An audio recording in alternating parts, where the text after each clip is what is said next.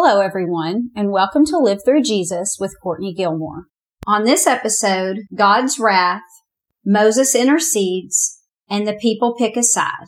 Exodus 32, the consequences of worshiping their idols.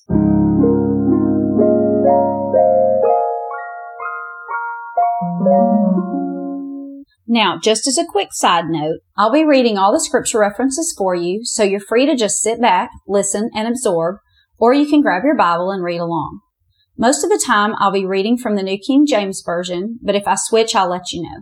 At the beginning of each episode, I'll introduce the title, so if you want the entire study in writing, you can go to livethroughjesus.com and buy it for under $5.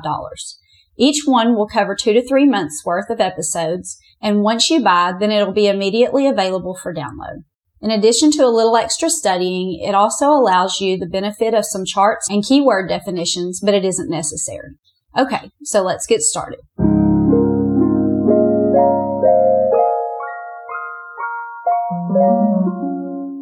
Before we get started, I want to let you know that I'm still working on the written lesson, and so I'll let you know whenever I get that finished if you want to purchase it. Also, if you've been listening to this in real time and have gone this entire time without the written lesson in front of you listening to this podcast, and you would like a free written study whenever all of this is finished, then email me and I'll notify you as soon as I have it finished and give you the code in order to get it for free.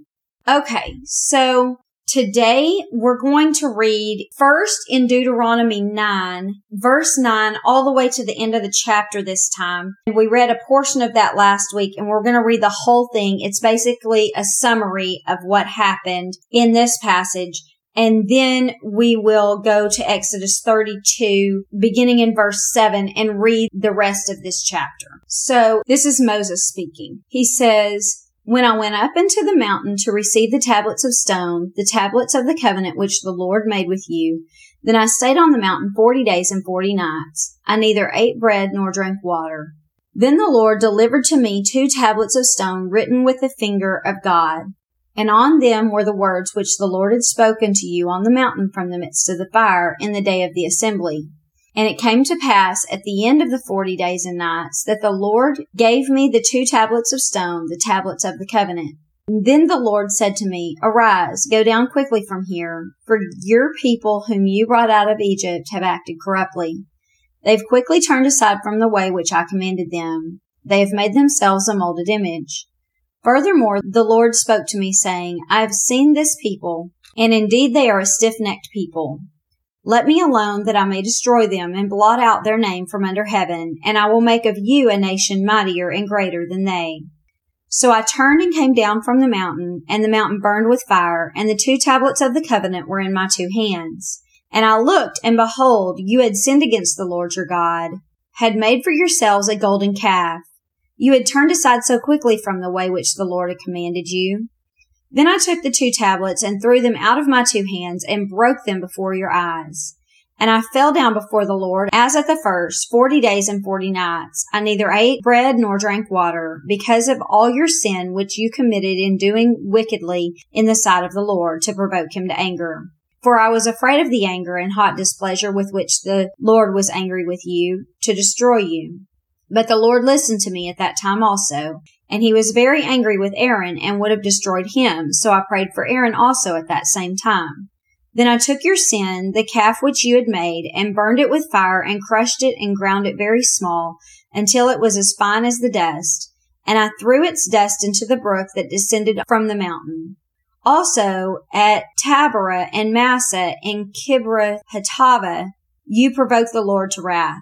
Likewise, when the Lord sent you from Kadesh Barnea, saying, Go up and possess the land which I have given to you, then you rebelled against the commandment of the Lord your God, and you didn't believe him or obey his voice. You've been rebellious against the Lord from the day that I knew you. Then I prostrated myself before the Lord. 40 days and 40 nights I kept prostrating myself, because the Lord had said that he would destroy you. Therefore I prayed to the Lord and said, O Lord God, do not destroy your people and your inheritance whom you have redeemed through your greatness, whom you have brought out of Egypt with a mighty hand. Remember your servants, Abraham, Isaac, and Jacob. Do not look on the stubbornness of this people or on the wickedness of their sin, lest the land from which you brought us should say, because the Lord is not able to bring them out to the land which he promised them, and because he hated them, he's brought them out to kill them in the wilderness. Yet they are your people and your inheritance, whom you brought out by your mighty power and by your outstretched arm. Okay, so that was Moses' summary of what is happening here in Exodus 32. And we read the first 6 verses last week of chapter 32. We're not going to read those again. It was just talking about how Moses was on the mountain getting the laws from the Lord, and the people were down below and didn't know what had happened to Moses. And so they asked Aaron to build them a god that they could see since Moses was gone, and they didn't know when he was coming back. And Aaron did this. Aaron built them a golden calf, and they worshiped this golden calf as though it was God himself. And if you missed that episode, you're going to want to go back and listen to it, because we talked last time about the desire for a visible God, and also standing up for what is right and being a good leader. And then lastly, if our worship has been perverted, if we are like those people who thought they were worshiping God by worshiping an idol, have we brought things into the church or into our Christian walk that are from the world and not from God? Okay, so we read the entire summary in Deuteronomy 9, and now we're going to take it in smaller sections in chapter 32 of Exodus. So we're going to read now Exodus 32, 7 through 10. And it says, "And the Lord said to Moses, Go, get down, for your people whom you brought out of the land of Egypt have corrupted themselves. They've turned aside quickly out of the way which I commanded them. They've made themselves a molded calf and worshipped it and sacrificed to it and said, This is your God, O Israel, that brought you out of the land of Egypt. And the Lord said to Moses, I've seen this people, and indeed it is a stiff-necked people. Now therefore let me alone, that my wrath may burn hot against them, and I may consume them, and I will make you into a great nation." So after Moses has been on the mountain for 40 days and 40 nights, God tells him to hurry and get down because the people have made this golden calf. But what's interesting is he says, your people. He tells Moses, your people have corrupted themselves. And the reason that he says it like this is because what they were doing was characteristic of human beings, not of God. And so he was referring to their sin nature. And he talks about how stubborn they are. He says they're stiff-necked people. You know, kids are famous for ignoring adults, right? A lot of times whenever you tell them to do something or you're just trying to talk to them, they'll just completely ignore you as if you're not talking. They'll just go about their business. But sometimes you'll get a child, maybe you've seen this before, where when you talk to them, instead of just going about their business, they literally turn their head away from you and keep it that way the whole time you're talking, as if to just say, I'm not listening to you. I don't care what you say. I'm not going to do that. Well, that's what this is like, this stiff-necked people. It's like, I'm turning away. I'm not listening to you. And God's saying that is in their nature. This is what the people are like. So he wants to completely wipe them out. He says in the Deuteronomy passage, blot them from memory, basically. Just forget about them and move on with Moses. And he says he'll make Moses and his family even greater and mightier than what this nation would be. And, you know, honestly, it almost seems like Moses might be excited about this, right? I mean, these people are so difficult. And we read in that Deuteronomy passage how he just keeps telling them, you know, you've been rebellious since I met you. You just keep doing these things over and over. And God was telling him they're going to. And so in a way, you would think that Moses would like to just start over with his own family, you know, with children that he can maybe mold a little bit, as opposed to these people that he inherited after they were already grown and had this horrible tendency. So let's read and see what his response was. This is Exodus 32, 11 to 14. And it says, Then Moses pleaded with the Lord his God and said, Lord, why does your wrath burn hot against your people, whom you have brought out of the land of Egypt with great power and with a mighty hand? Why should the Egyptians speak and say, He brought them out to harm them, to kill them in the mountains, and to consume them from the face of the earth? Turn from your fierce wrath and relent from this harm to your people. Remember Abraham, Isaac, and Jacob, your servants, to whom you swore by your own self and said, I will multiply your descendants as the stars of heaven, and all this land that I have spoken of I give to your descendants, and they shall inherit it forever. So the Lord relented from the harm which he said he would do to the people. So Moses did not think this was a great idea, right? Moses did not say, yeah, let's start over. Maybe it'll be easier this time. He said, God, don't do this, right? And then the next thing, notice what he says, your people. Moses says, these are not my people. I inherited these people. They are your people, your chosen people that you called me to, and that you brought out of the land of Egypt, that you have vested all of this energy and time on, the people that you promised to take into the land that you told Abraham and Isaac and Jacob you would give to them. Now, God wouldn't be going back on his promise to Abraham, Isaac, and Jacob if he did start over with Moses, because Moses is their descendant and Moses' descendants would also be.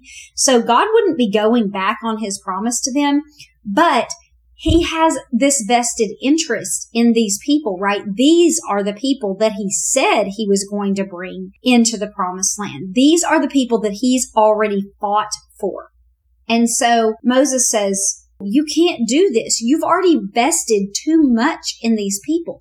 You've done all this work and now you're just going to say, never mind, forget it. These are your people, the ones that you chose that you were going to bring out. Don't bring them out of Egypt just to kill them here in the desert, because then the Egyptians are going to say, well, I guess he couldn't fulfill his promise. He brought them out of our land, but he can't carry it all the way through. And so he's just going to kill them. And so one thing to take note of is, do you notice that Moses is not making excuses for the people? He is not saying that they didn't do anything wrong or that they had reason for it. It doesn't seem as though he's pleading for the people on their behalf so much as he's pleading for the people on God's own behalf, right? Because he keeps saying, these are your people, the people that you chose, the people that you have worked for, the people that you made the promises to. And then he's talking about God's reputation, right? He doesn't want the Egyptians to be able to say anything remotely negative about the Lord. And so it's all about God. It's not about the people. He's not pleading for them because he feels sorry for them in some way and thinks they haven't done anything wrong. He knows they have. He knows that God is right, that they are rebellious. But he pleads for them because of God. And so it makes you wonder, why did God say this? What was this about? You know, if he was just going to relent anyway, then what was this about? Well, one thing, he may have just been venting to Moses. It also may have been a test to Moses to see if Moses would recall his promises back to him. If Moses cared about God enough to want his promises upheld, want his work to not be in vain. And then also to see how much he cared for God's people, right? How far he was willing to go, knowing that these people were stubborn, knowing that they would probably rebel again. Seeing how quickly and easily they had done it before, would he care about God's people enough to continue to lead them? Because it's going to be hard, right? And so God is having this conversation with Moses because Moses is the one that's going to be dealing with these people. And Moses says, no, I want to. I don't want to wipe them off the face of the earth. You've done too much work for them. I want to stick with it. And I want your name to stand without anyone being able to throw any type of accusation on you. And so that is a wonderful picture of the relationship that he and Moses had, that Moses showed how much he cared for the Lord and for the words that the Lord had already told to him. Okay, so let's see what happens after God withhold his total wrath on the people. How does Moses react whenever he goes down the mountain? This is verse 15 through verse 20. And Moses turned and went down from the mountain, and the 2 tablets of the testimony were in his hand.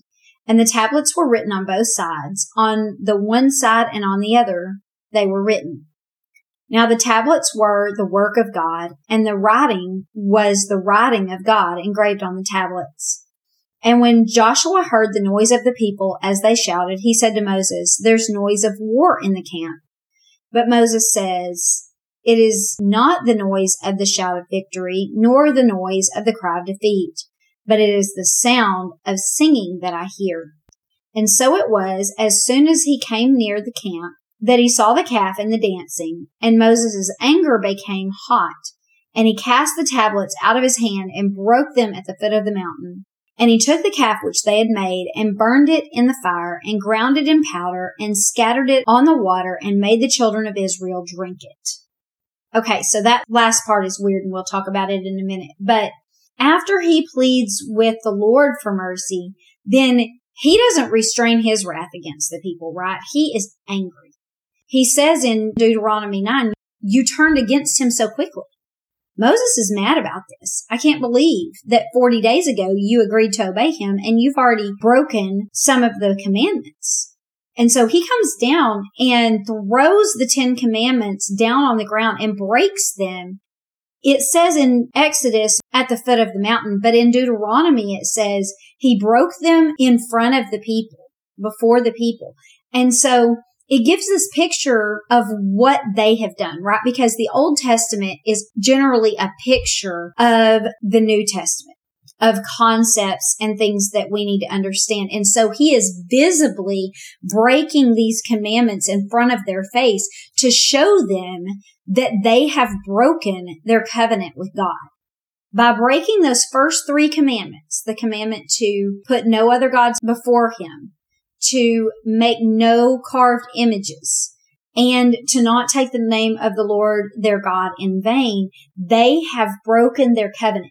Even though they only broke 3 laws, Moses is breaking all of the commandments in front of their faces because he wants them to see, if you break one law, you break all of the laws. You are a lawbreaker. Doesn't matter how many you break. Even though, in a way, when we say it like this, it sounds like maybe that's a concept we're not familiar with. We are familiar with this because think of this as a contract. That's what this is.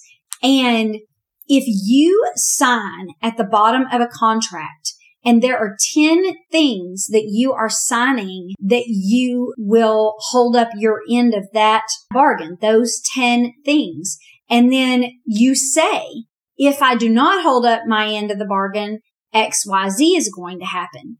Well, you know that you have to hold up all 10 parts of that. If you break even one, then you've broken your contract. And so whatever the consequences of breaking your contract are, that will happen. And we don't go to the people and say, "Oh, well, I did most of the stuff that was in the contract." No, we know that we have to follow that contract completely. Otherwise, we've broken it and we suffer the consequences of breaking that contract. And so that's what Moses was trying to explain to the people.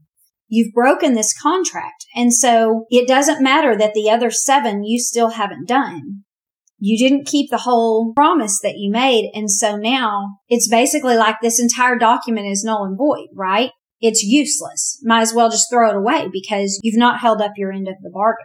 And several places in the New Testament, they talk about this, and I want to read you 3 separate verses. The first is found in James 2, 8 through 13, and it says, "If you really fulfill the royal law according to the scripture, you shall love your neighbor as yourself, then you do well. But if you show partiality, you commit sin, and are convicted by the law as transgressors. For whoever shall keep the whole law and yet stumble in one point, he's guilty of all. For he who said, do not commit adultery, also said, do not murder. Now, if you do not commit adultery, but you do murder, you have become a transgressor of the law. So speak and do as those who will be judged by the law of liberty.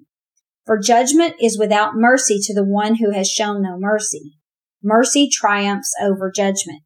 So he's explaining this same thing that we were just talking about right here. If you break one of the law, you're guilty of breaking them all, because the same person gave you both of those.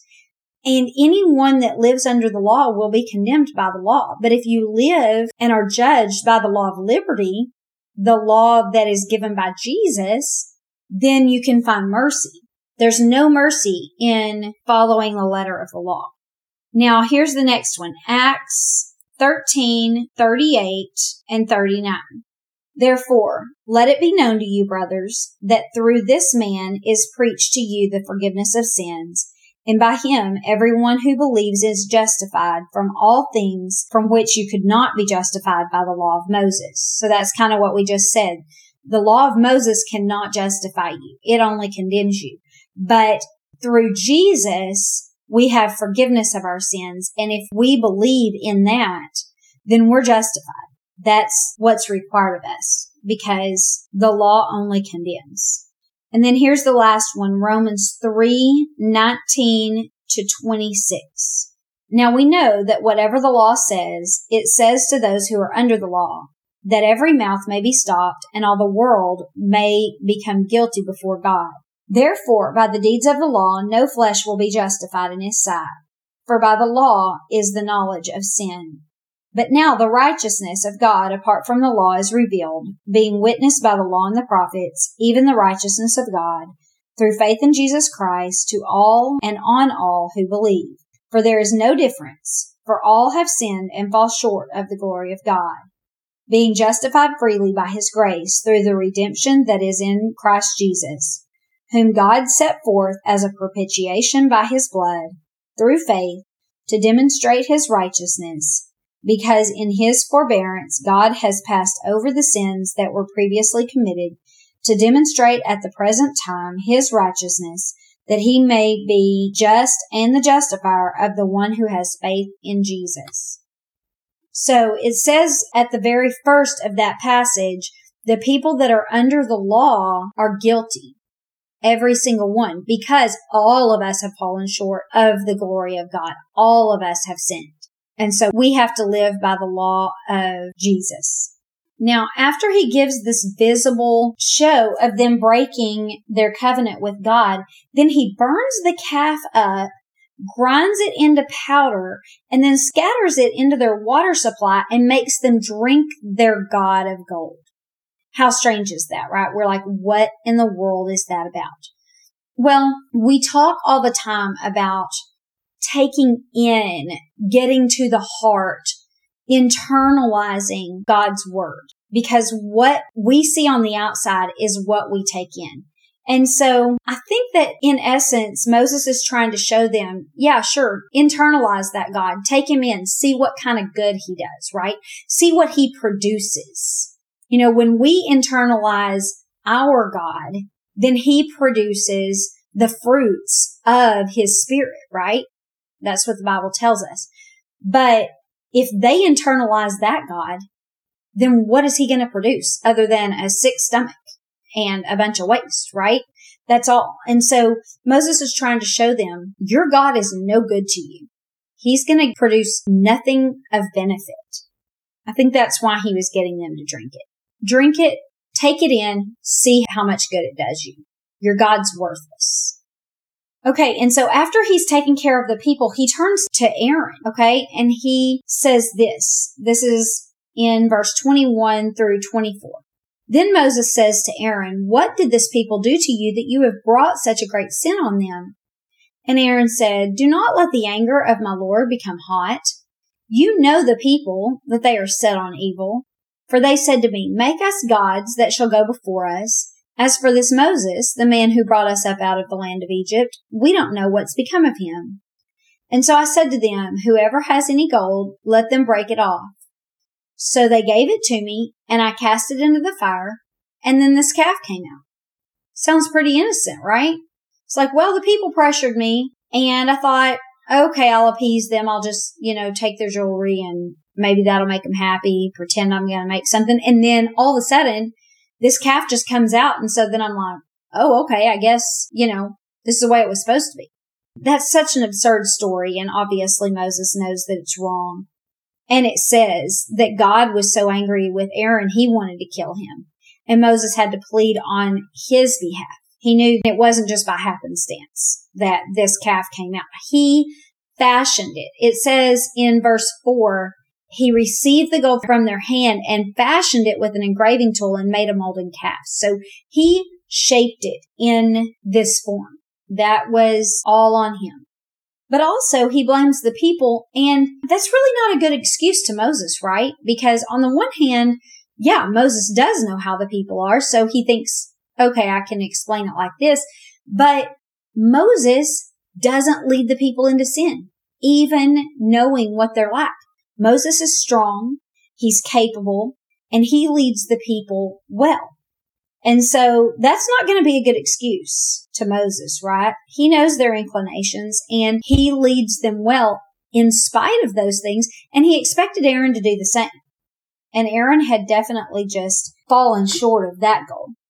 Now, again, Moses has such a great desire to uphold God's word because while he was on the mountain the first time, in some of those chapters that we skipped, God named Aaron as the high priest. And so Moses again is saying, you already declared him the high priest. Let's keep going with him. Okay, so let's continue to read in verse 25 to 29 and see what else Moses does with the people. It says, now when Moses saw the people were unrestrained because Aaron had not restrained them, then Moses stood in the entrance of the camp and said, whoever is on the Lord's side, come to me. And all the sons of Levi gathered themselves together to him. And he said to them, thus says the Lord, the God of Israel, let every man put his sword on his side and go in and out from the entrance to entrance throughout the camp, and let every man kill his brother, every man his companion, and every man his neighbor. So the sons of Levi did according to the word of Moses, and about 3,000 men of the people fell that day. Then Moses said, consecrate yourselves today to the Lord, that he may bestow on you a blessing this day. For every man has opposed his son and his brother. So now that they have had the punishment of drinking in their God, Moses tells them, you need to pick a side. You cannot stay in this place of rebellion. You need to choose. Whose side are you on? Who is for God?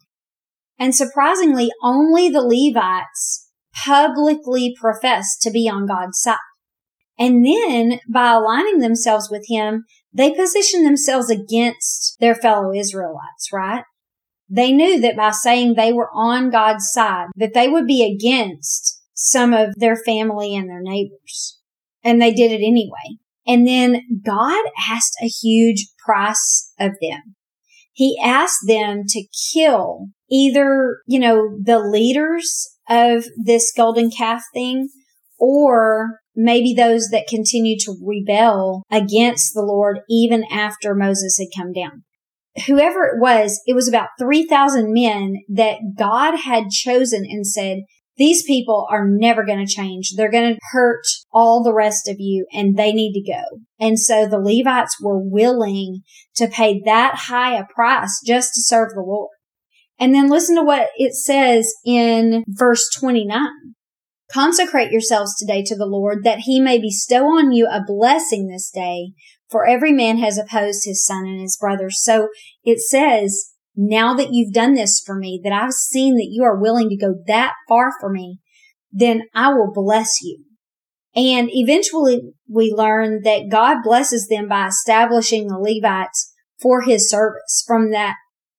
And so the question that we need to have is, are we willing to say publicly that we're on God's side?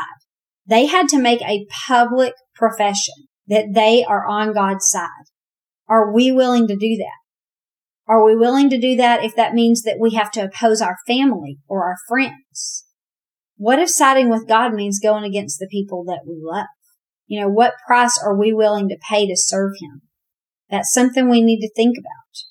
We may have to go up against our family members, our friends, or our neighbors, or our boss, or even the government in order to serve God. But just know that God is asking you to pay that price and you're willing to pay it, then He has the ability to bless you, just like He did with the Israelites. He can bless our courage and our allegiance and our service to Him. I want you to listen to 2 verses in the book of Mark. The first one is found in Mark 8:34-37. And it says, "When He had called the people to Himself, with His disciples also, He said to them, 'Whoever desires to come to me, let him deny himself, take up his cross, and follow me. For whoever desires to save his life will lose it, but whoever loses his life for my sake and the gospel's will save it. For what will it profit a man if he gains the whole world and loses his own soul? Or what will a man give in exchange for his soul? For whoever is ashamed of me and my words in this adulterous and sinful generation, of him the Son of Man also will be ashamed when He comes in the glory of His Father with His holy angels.'"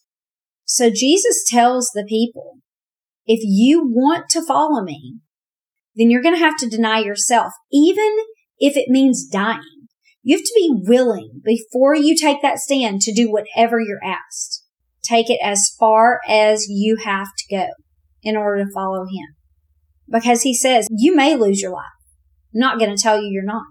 But you will gain it back eternally if you're willing to give it up for me. But if you're just trying to save your life, don't think that you're going to really have anything. It's hard for us sometimes to look at the eternal, invisible things. We've talked about that before, but that's why He says, what does it profit a man to gain the whole world and lose his soul? We have to remember that this present life is not all there is. And the invisible is more real and definitely longer lasting than this temporary earth right now. And so we cannot be so worried about gaining the world that we lose our whole soul, because then we have nothing.